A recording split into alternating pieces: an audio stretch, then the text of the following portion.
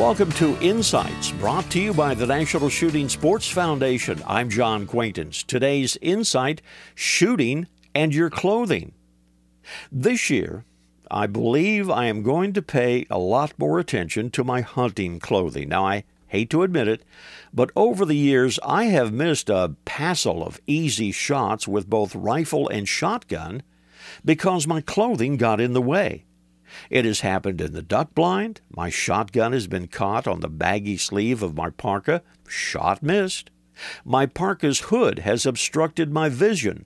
Shot missed.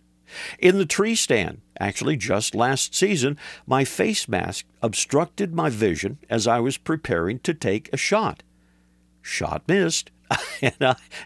Now, am I a klutz? Well, perhaps, but Murphy's Law being what it is, this season I shall be extra careful and I will defeat Murphy. I'll get the right kind of hunting clothes or adjust them properly to my needs. This reminder, visit us on the web at nssf.org/insights.